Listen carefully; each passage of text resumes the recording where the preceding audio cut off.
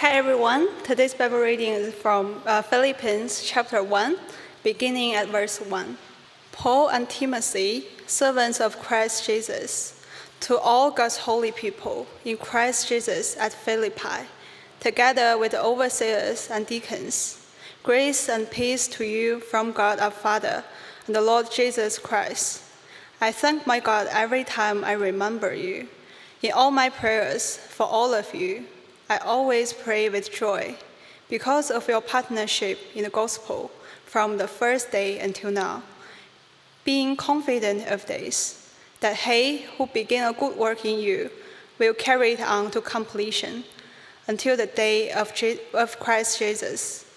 It is right for me to feel this way about all of you, since I have you in my heart, and whether I am in chains or defending and confirming the gospel, all of you share in God's grace with me. God will testify how I long for all of you with the affection of Christ Jesus. And this is my prayer, that your love may abound more and more in knowledge and depth in insight, so that you may be able to discern what is best and may be pure and blameless for the day of Christ, filled with the fruit of righteousness that comes through Jesus Christ, to glory and praise to God. Hear the word of God. Friends, welcome to St Jude's, welcome to UniChurch. My name is John Forsyth. I have the great privilege of being the vicar of this church, and can I extend a particular warm welcome to you if this is your first time here. We are delighted to have new people with us each week, and we really do hope that you feel welcomed and see something of the Lord Jesus as we gather. If it is your first time, you've come at a great time. We are starting a new series looking at the book of Philippians, a letter for the next 8 weeks. And we've entitled the series, as you can see from the graphic, Lives Worthy of the Gospel. And it is a wonderful and encouraging letter.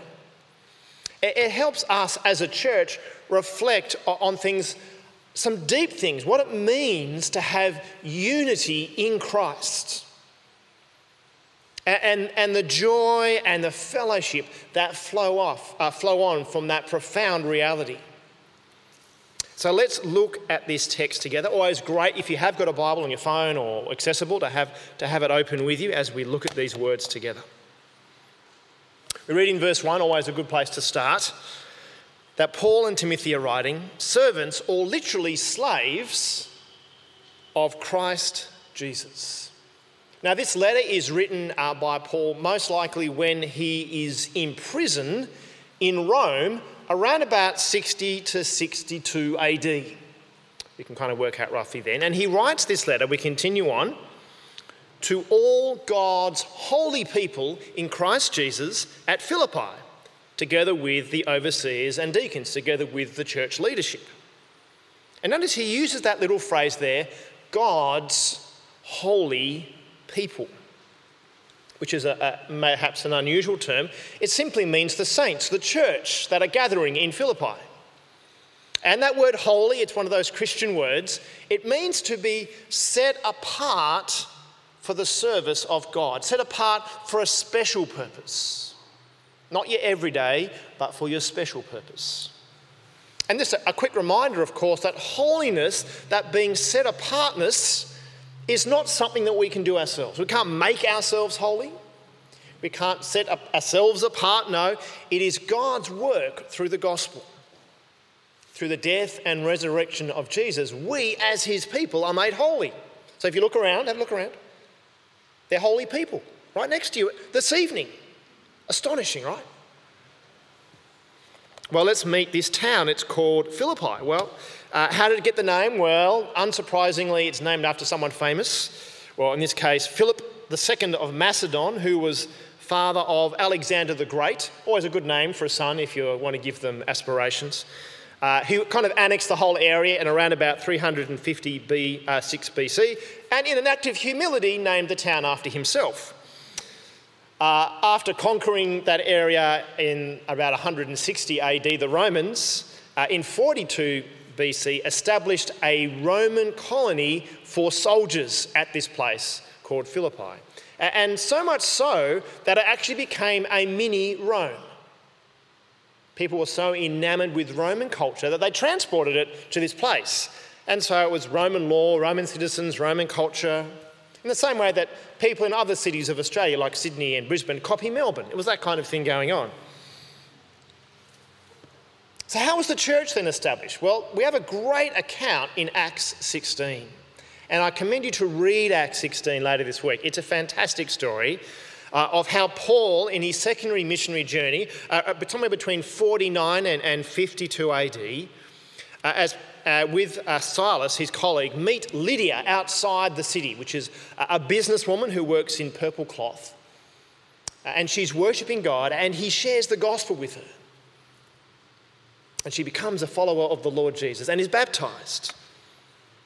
And others start worshipping through this small, tiny little church. And the church grows even more through a strange event later on in Acts 16 where Paul and Silas are actually thrown into jail in Philippi because they freed a slave girl from an evil spirit, and the people in the town didn't like the uproar. And they're singing as hymns. They've got that joy of music and the Lord. And as they're singing, there's an earthquake. And we, of course, in Melbourne are used to earthquakes now, but it was quite a big earthquake. It caused all the doors of the jail to open. And the jailer who thought his life was lost is told the gospel by Paul and Silas. And he becomes a Christian, and he and his family are baptised that very night. And the next day, Paul and Silas get thrown out of town. It's action-packed. And so they leave behind this fledgling church, which includes a successful businesswoman, a freed slave who's been oppressed by demonic forces, and the very jailer who'd actually imprisoned them for preaching the gospel. Interesting church planting team. And as Paul begins his letter, we can see that he has this deep and abiding joy for these people. You cannot help, as we even just read those first few verses, just the longing he has and affection that he has for this church in Philippi. And as we read his letter, what we see him doing with this joy is encouraging these people to keep at the centre of their church the thing that should be at the centre of every church. And that is the gospel of the Lord Jesus Christ. For them to live lives worthy of the gospel. And in these opening verses, we see Paul does this in three ways. Firstly, he commends their gospel-centred partnership. He commends their gospel-centred partnership. Secondly, he encourages them with gospel-centred passion. Gospel-centred passion. And thirdly, he prays for them a gospel-centred prayer. So let's look at these three parts one by one. Firstly, the gospel-centred partnership. This is in verses 3 to 6. He starts by telling them how much he prays with joy for them. I thank my God every time I remember you. In all my prayers for all of you, I always pray with joy. All times, all prayers, all of you, all joy. In fact, in the original language, that all is much more obviously repeated. And for our friends who are starting Greek tomorrow, God bless you on your trip. These are the kind of gems we get from Scripture as we studied in the original language. So what gives Paul such joy that he can't help but say it so many times? Well, the answer's right there in verse 5. Because of your partnership in the gospel from the first day until now. That, friends, is what gives him joy. Their partnership in the gospel. Now, that word partnership is often translated as fellowship. Now, as Christians, we often use the word fellowship quite regularly. What we mean generally by fellowship is usually a caffeinated drink with a Christian, or perhaps a meal with a Christian. So we're going to have dinner after church and enjoy some fellowship, right? If we have a meal or a caffeinated drink with a non-Christian, that's not fellowship. But if we have it with a Christian, That's fellowship. Now, there's nothing wrong with that, but it doesn't quite capture what this word truly means. In its original context, it's much closer to a business partnership than a cup of tea. It's something that you would invest your money in, your time in. Don Carson, a New Testament scholar, says he calls it a self-sacrificing conformity to a shared vision. You're in.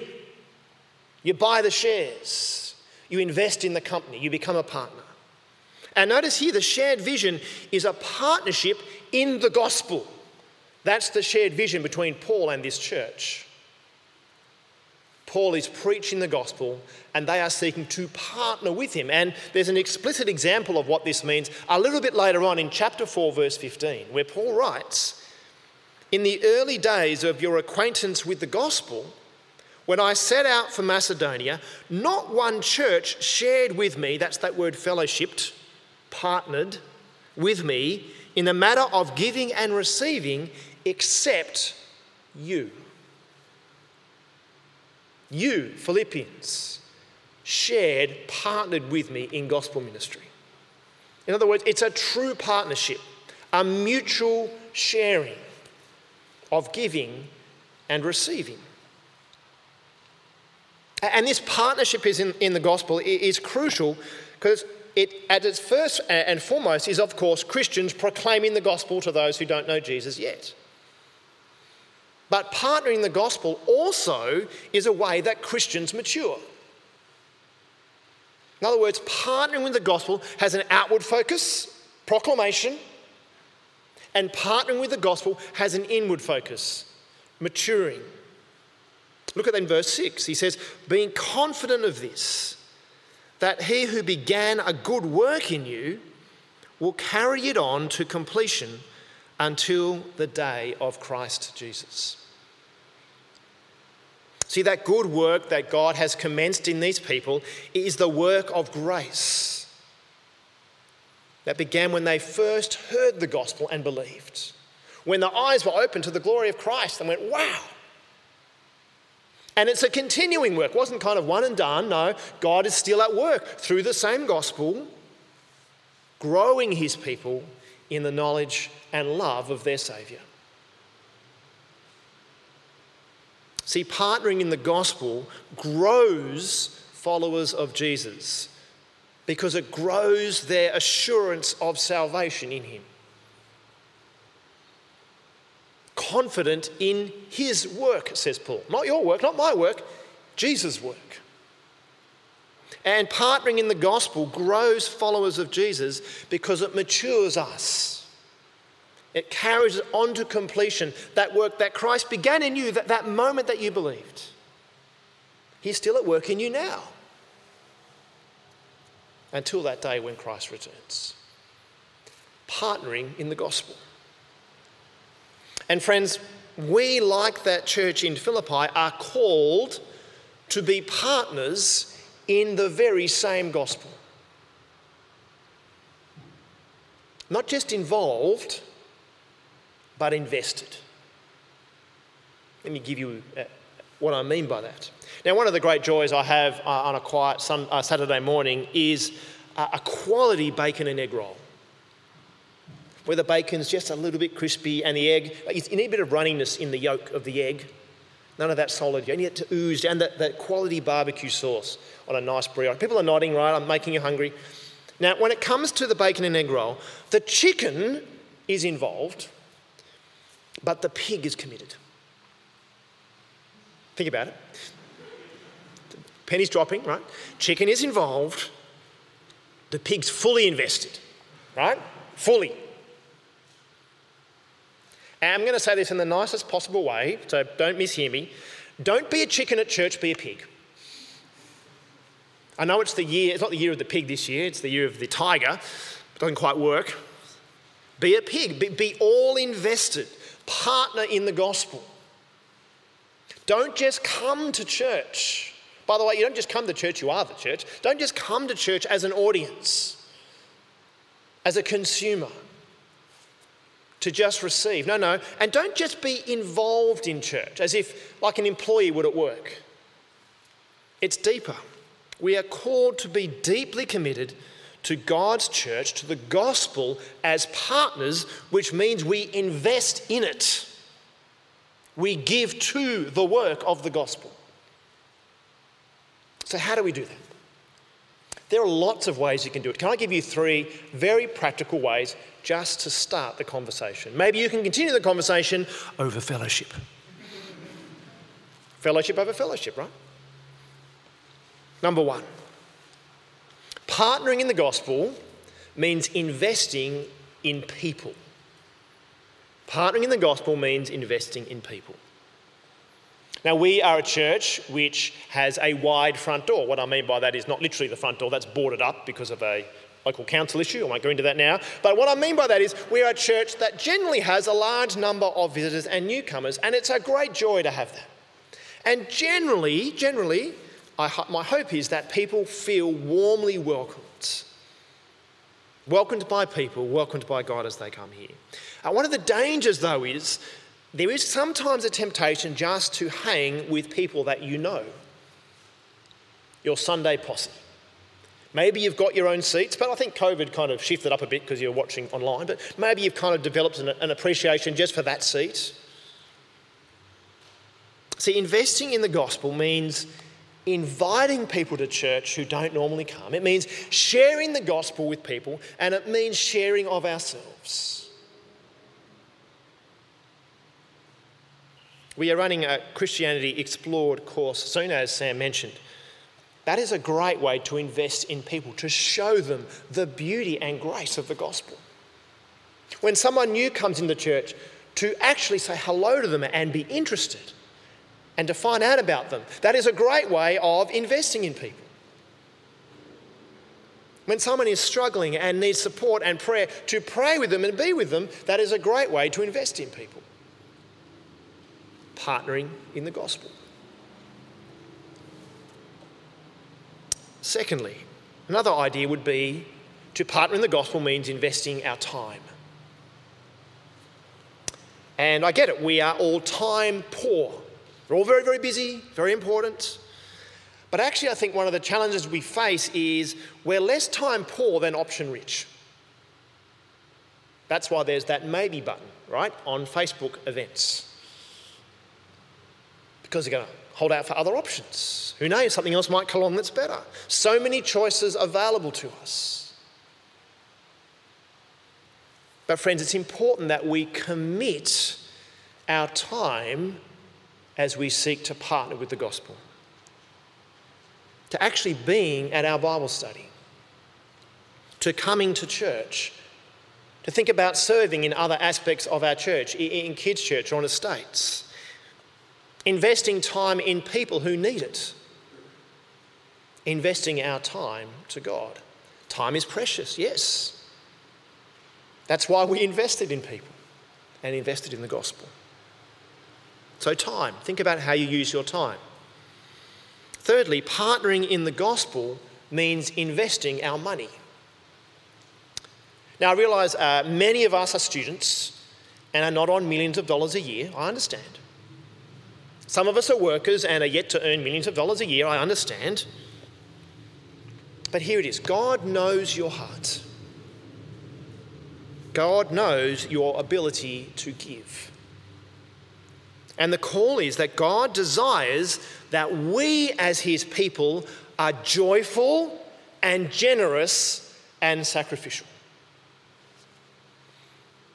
Whether that's $5 a week or $1,000 a week, in a one way is irrelevant. If you have a gospel vision, you give with joy. You give generously. You give sacrificially. Why? Because it's going to the work of the gospel. And one of the great things I love about St. Jude's is things like UniChurch and things like our mission, our partnership in the gospel, reaching the housing estates, is done through the generosity of people who aren't in this congregation. Particularly our morning congregations where there are workers who've been in the workforce for a while. Because of the partnership in the gospel, because they love UniChurch and want to see the gospel at work here, and because they love the estates, They generously give. What a wonderful blessing that is. And it's up to us as well. Are you generous? Are you intentional? Are you sacrificial? Are you joyful? Also, our global mission partners. We have about 19, almost 20 people that we have sent out in global mission. Partners in what? Well, guess what that's in? Partners in the gospel. And we support them financially to take the gospel to our world.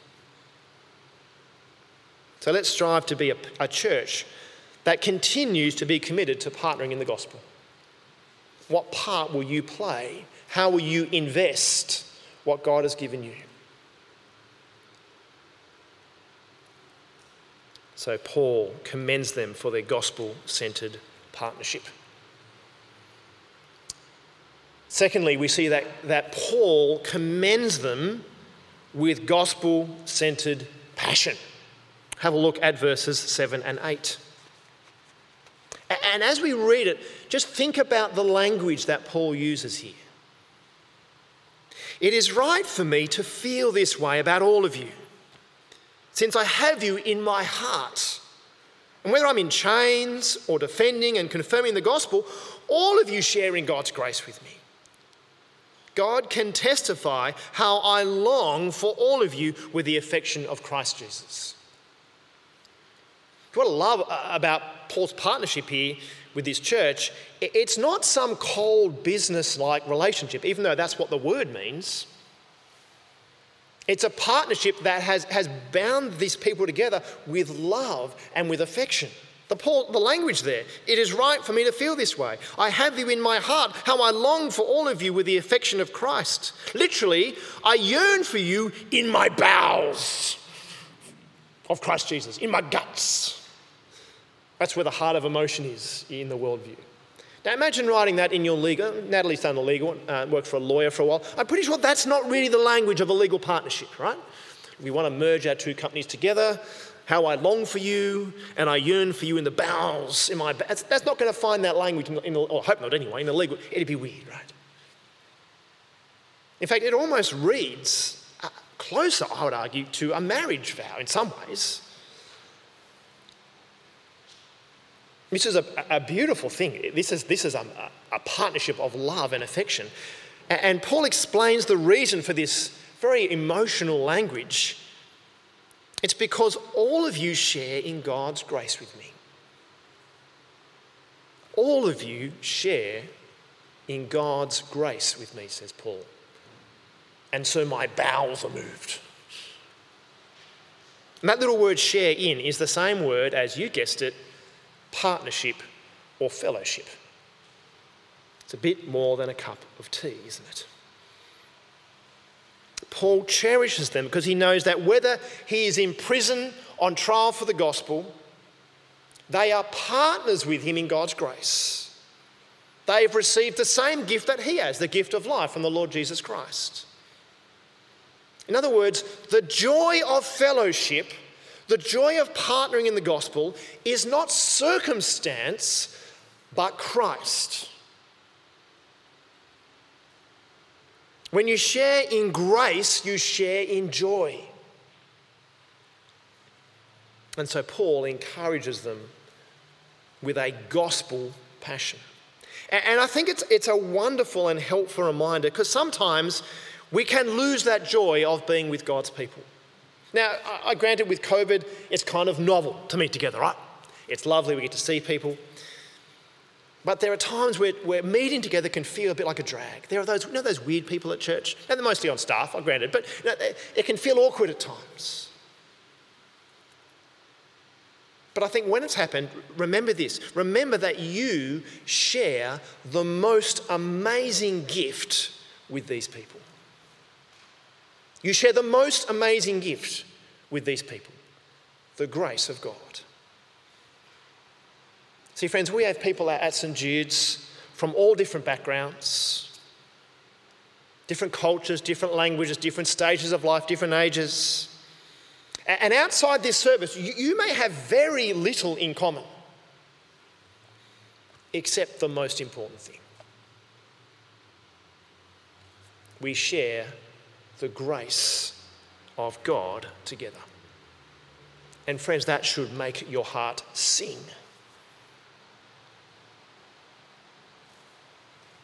And so Paul encourages them with his gospel-centred passion. And thirdly, Paul prays for them a gospel-centred prayer in verses 9 to 11. And he picks up this theme of love again in verse 9. He prays that their love may abound more and more. Now, Paul's not saying that the Philippian church have got no love. He's not saying you're a bunch of, unloving so-and-so. He's saying, no. This is the loving church, but keep going. May your love for God and each other increase and overbound. In other words, love has no limit. There's no red line. There's nowhere full. And although it is love without a limit, notice it's not without purpose. Love is not restricted, but love is directed. He prays that their love may abound more and more in knowledge and depth of insight. In other words, knowledge and love work together to grow the Christian. It's a bit like how a boat needs both an engine and a rudder. So you can have all the knowledge in the world, but no love? Well, it's like a boat with the best rudder in the world and the most amazing GPS system, but no engine. Sure, ready to go, can't go anywhere. Maybe that's you. Secondly, you can be filled with love and a passion to serve God's people, which is fantastic, but with no wisdom and no insight. You've got a fantastic engine, but you are the out-of-control hovercraft. No direction. And that little word, by the way, knowledge and depth of insight, that word is not sort of general knowledge, stuff in, learning facts or being smart so you can solve the Wordle problem in about 3 goes, as much as we'd like that. It actually is the knowledge of God and the Lord Jesus Christ. When Paul uses that phrase throughout all of his letters, he always refers to knowledge of God. And it makes sense. If I want to love more, I should know more about God. It works in other relationships. Look, I want to grow in my love for my wife, Anna. It's crucial that I learn what pleases her. Now, I do love her dearly, but what I've discovered is leaving my clothes on the floor is not an act of love. I have learnt that through knowledge and depths of insight from my wife. In other words, to know what pleases her, I have to listen to her. And therefore, if we're to know what pleases God, what do we have to do? We have to listen to God. Which, friends, this is why reading the scriptures, reading the Bible is so important. It is his word to us. It gives direction to our love. And just as knowledge of God and his word serves as an incentive to Christian love, so love is necessary for a deepening knowledge of God. That they work together. As you read God's word, you grow in love. As you grow in love, you read God's word. And as you read God's word, you grow in love. And we see that the goal of this love and knowledge is in verse 10. So that you may be able to discern what is best and may be pure and blameless for the day of Christ. In other words, we are to pursue what is best in the knowledge of God, what is best in our relationship with our brothers and sisters in Christ, what is best in joyful obedience, so we may be pure and blameless for the day of Christ. Now, Paul's prayer here is not a prayer for sinless perfectionism. What it is, it's a prayer that we, like the Philippians, would live with gospel priorities, able to discern what is best. And we all want what's best, right? We want what's best for our lives, what's best for our study, what's best for our career, what's best for our relationships, perhaps marriage and kids down the line. Brothers and sisters, what is ultimately best for your study is that you love and trust the Lord Jesus Christ. And what is best if you're working or planning to work shortly for your career is that you love and that you trust the Lord Jesus Christ. And what is best with your relationship with your parents or your spouse or your peers is, guess what? That you love and that you serve the Lord Jesus Christ.